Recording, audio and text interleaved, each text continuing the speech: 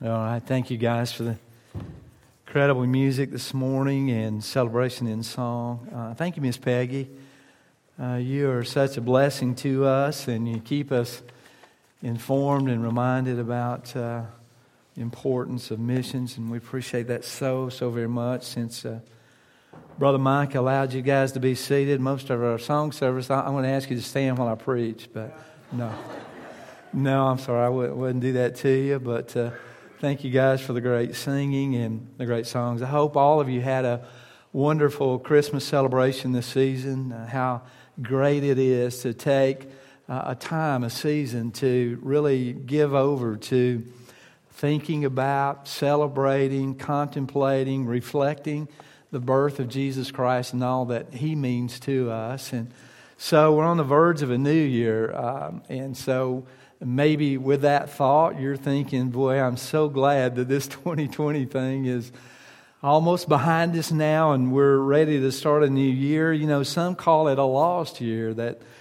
for whatever reason or an estimation that we've just kind of lost a whole year due to the COVID and the virus. And some really, I've heard say that they want this year, just don't call it 2021, call it 2020 over again, and let's redo it, and maybe it'll be better this time than it was last. I don't think we can do that. But, you know, if we really are honest with ourselves, maybe as individuals, we might have to look back and see other periods or other times in our life when we might say, hey, you know, for whatever reason, I kind of lost that year, or I was kind of unengaged, or I really don't know how it passed, or what happened, and maybe there's a danger of some of that being ahead of us as well, if we're not careful.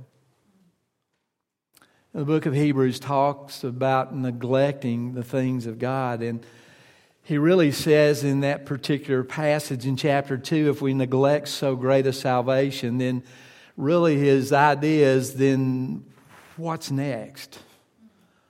Or what else? So I want to share with you just a little bit this morning, since we are on the verge of a new year, about the kind of life that we want to have, or the expectation that we have of what might be ahead. So because we've had our head down for a whole year, sometimes it's hard for us to look up, isn't it? But really, I want to encourage you maybe this morning, just to, if you haven't already, to just force yourself to look up just for a little while. As we do that, you see that forceful looking up is the thing of intention. We choose to do that. I want to suggest to you this morning that life is also that way, that we choose what kind of life that we're going to live. And as believers, because of the abundance of what we have in Jesus Christ, then we ought to choose to live that life intentionally for Him. That our relationship with Jesus Christ, that isn't just a part of our life, but it really is our life. Living for Him. It's just not something that we do at different times, but it's something that we are. And for you and I to realize that and to really embrace it and enjoy it, then we have to choose intentionally to do that every single day. It's a waking up to a realization that in Jesus Christ we have a new life. And we ought to go out and live that life. Paul says some things about that in Colossians chapter 3, and I want to ask you to turn in your Bibles to that particular passage of Scripture, Colossians chapter 3. And in verses 1 through 11, I really think that he enumerates what it means to live intentionally for Jesus Christ. Listen to what he writes. He says, if then you were raised with Christ, seek those things which are above, where Christ is sitting at the right hand of God. Set your mind on things above and not on things of the earth. For you died, and your life is hidden with Christ in God. When Christ, who is our life, appears, then you also will appear with Him in glory. Therefore put to death your members which are on the earth, fornication, uncleanness, passion, evil desires, and covetousness, which is idolatry. Because of these things, the wrath of God is coming upon the sons of disobedience. in which you yourselves once walked when you lived in them. But now you yourselves are to put off all these: anger, wrath, malice, blasphemy, filthy language out of your mouth. Do not lie to one another, since you have put off the old man with his deeds, and have put on the new man, which is renewed in knowledge according to the image of him who created him. Where there is neither Greek nor Jew, circumcised or uncircumcised, barbarian, Scythian, slave or free, but Christ is all and in all. But bow with me and let's pray. Father in heaven, we are truly humbled and grateful by your wonderful, amazing gift of salvation through Jesus Christ our Savior. Father, as we just pause in times and think about the greatness and the vastness and the true blessing of knowing freedom from sin through Christ, it's amazing. Lord, we just pray that this morning that we will truly think about the life that we have to live. And Lord, we pray and ask you to help us with this thing in Jesus' name. Amen. As Paul reflects, and maybe as you and I reflect on this new year, I think for every believer who knows Jesus Christ as a personal Savior, there's certainly that deep down desire to want to live in a way that reflects His grace in our life, in a way that shows Him our appreciation and our thanksgiving for His gift of salvation. Now, listen, do we always do that? Probably not. And for the most part, we probably don't even wake up every morning with the idea of today is the day that the Lord has made, and I will rejoice and be glad in it, and go out and intentionally with purposefully looking at our circumstances and the people around us with opportunities to bring glory to God. But really, isn't that the way we should live? You see, there's some things about living intentionally for the Lord Jesus Christ. First of all, if we're going to do that, if you look at verses 1 through 4, we're going to need to understand that we have to find the right direction. Direction is important, isn't it? No matter where our destination is, how we get there is important. We like to travel today with all kinds of devices going and operation so that we can get from point A to point B with the least amount of discomfort and pain, or with the least amount of distraction or the least amount of delay. And so we set out on our journeys that way. You know, I'm a guy, and guys are notoriously bad for never wanting to stop, to pause. We got to get there, and we've got to get there as soon as possible. We got to conquer this trip. So, guys, that's how we think. And so, I'll put on my GPS if I'm somewhere and I'm going home, and I know exactly how to get home because I want to know how fast I'm going. I want to know what the obstacles are. I want to get there. And sometimes that's a little dangerous, I'll be honest, and confess it to you. But direction is important, and Paul talks about that very thing in our Christian life. If we're going to live intentionally, then we have to take direction into concern or account.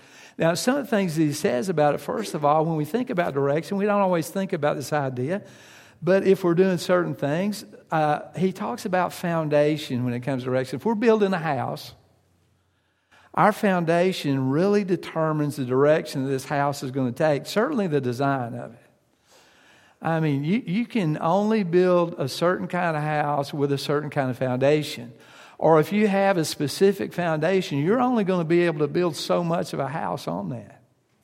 And so it determines the direction the house is going to take. Now, Paul tells us as believers where our foundation is. Listen to what he says in verse 1.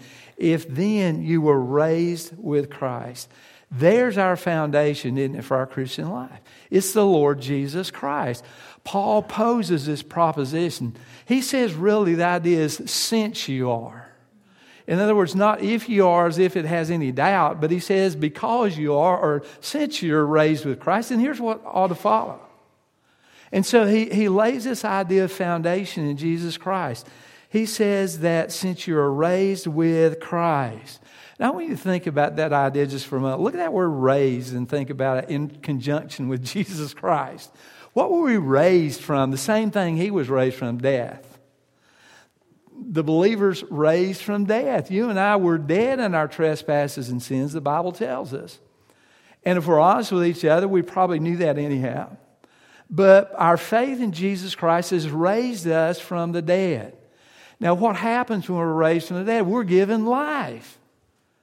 Life in the Lord Jesus Christ. So being dead, being raised is life. So in life, we've been raised from death to life. Now, that's our foundation. You have a life to live. You have a purpose for living. And that's the Lord Jesus Christ. Paul goes on and reminds us this idea of being raised with Christ. What else were we raised out of? We were raised out of darkness. I mean, for 30 years, I didn't realize it, but I've been walking around in darkness. Now, look, you don't know how unnerving that was for me to discover when I was 30. I scratched my head and said, are you kidding me that for 30 years I lived in darkness? I lived without a knowledge of God. Oh, I knew about God, but I didn't know Him personally. He didn't affect my life like He does now. He didn't speak to me then like He does now. He doesn't share joys and He doesn't share victories with me like now, or then like He does now. Because He raised me out of darkness, out of being unaware, unconcerned, uncaring about Him, to being aware that He is, He exists. Something else that God raised us out. You see, and that's light. God gives us light out of darkness into light. Something else that we were raised out of, we were raised out of bondage. You know,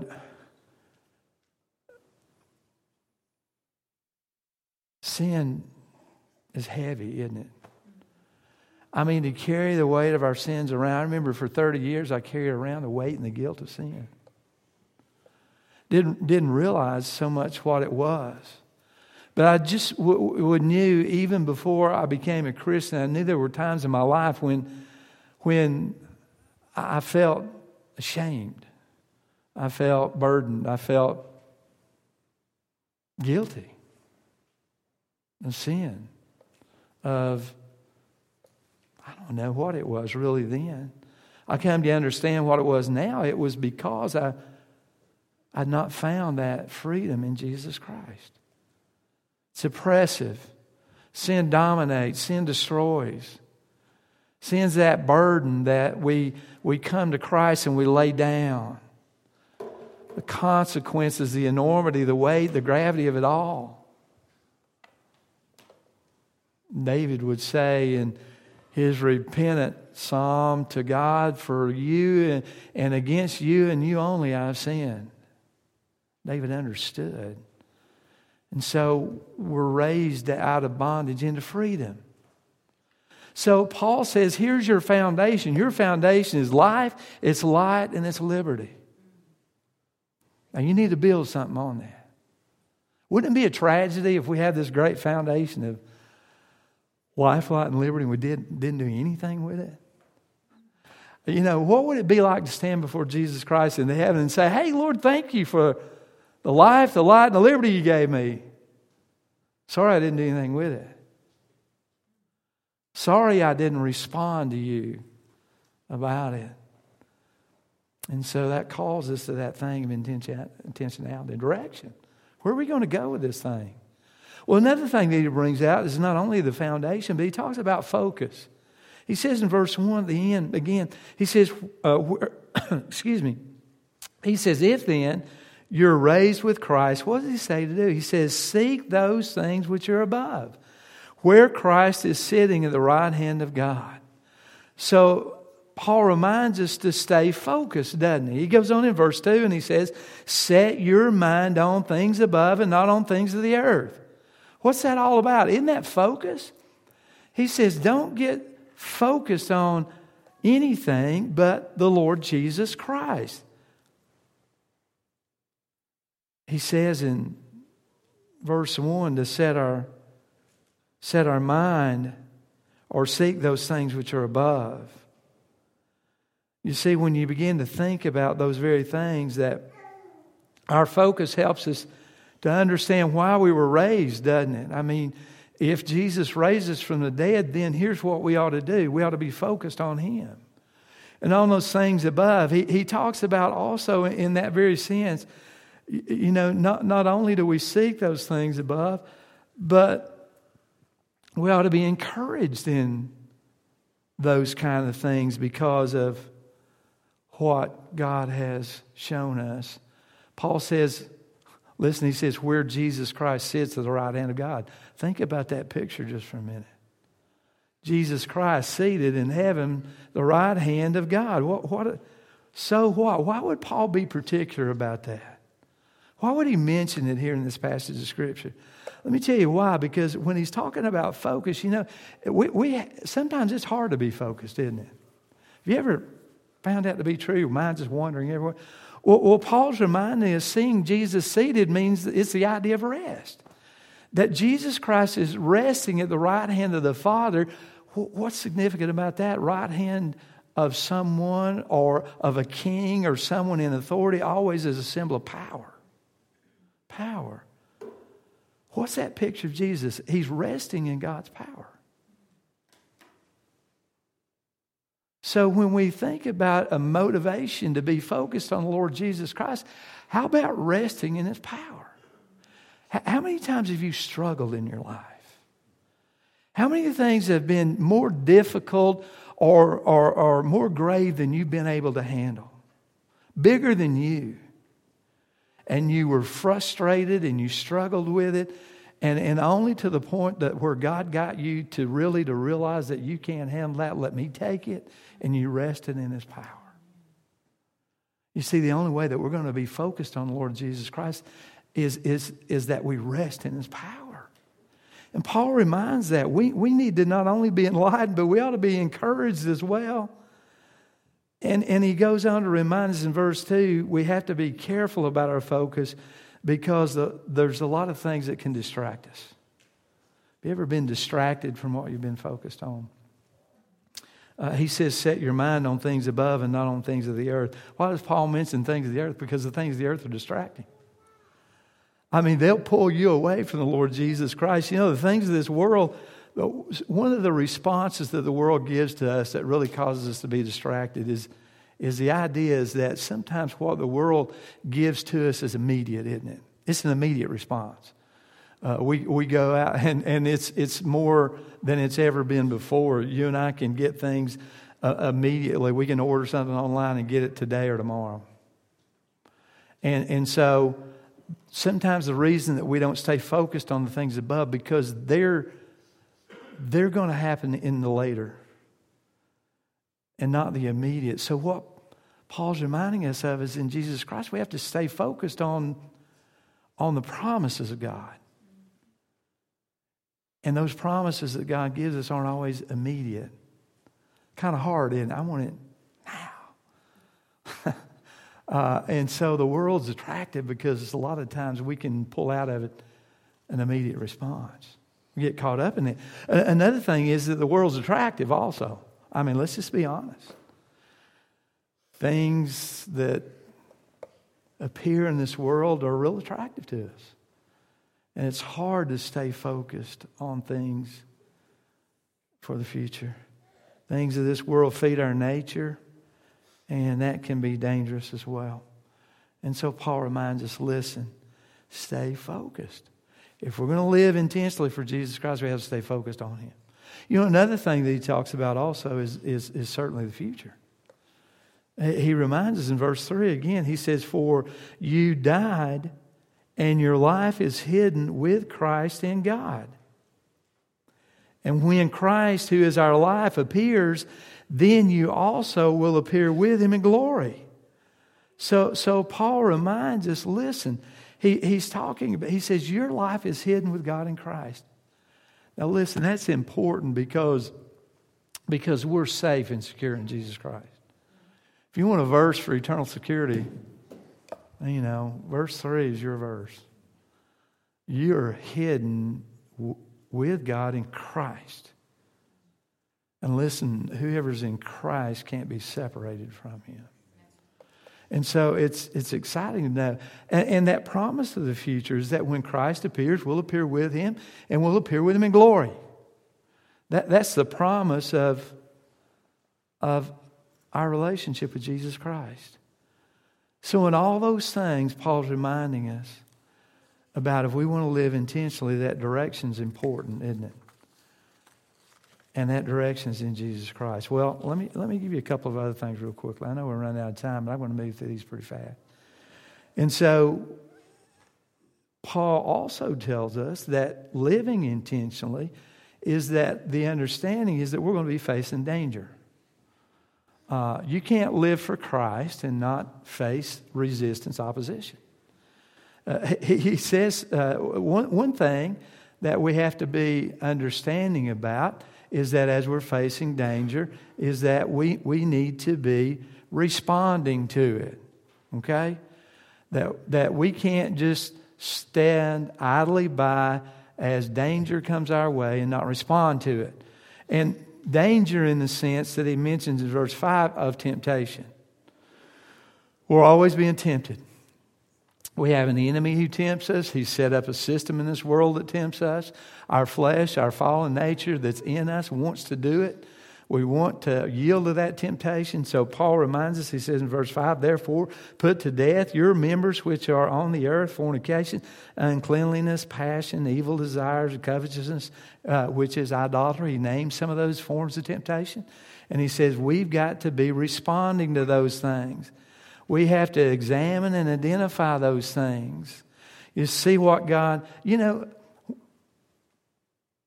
when it comes to temptation, all my life, I thought, God, teach me more about how to respond in spiritual warfare and temptation.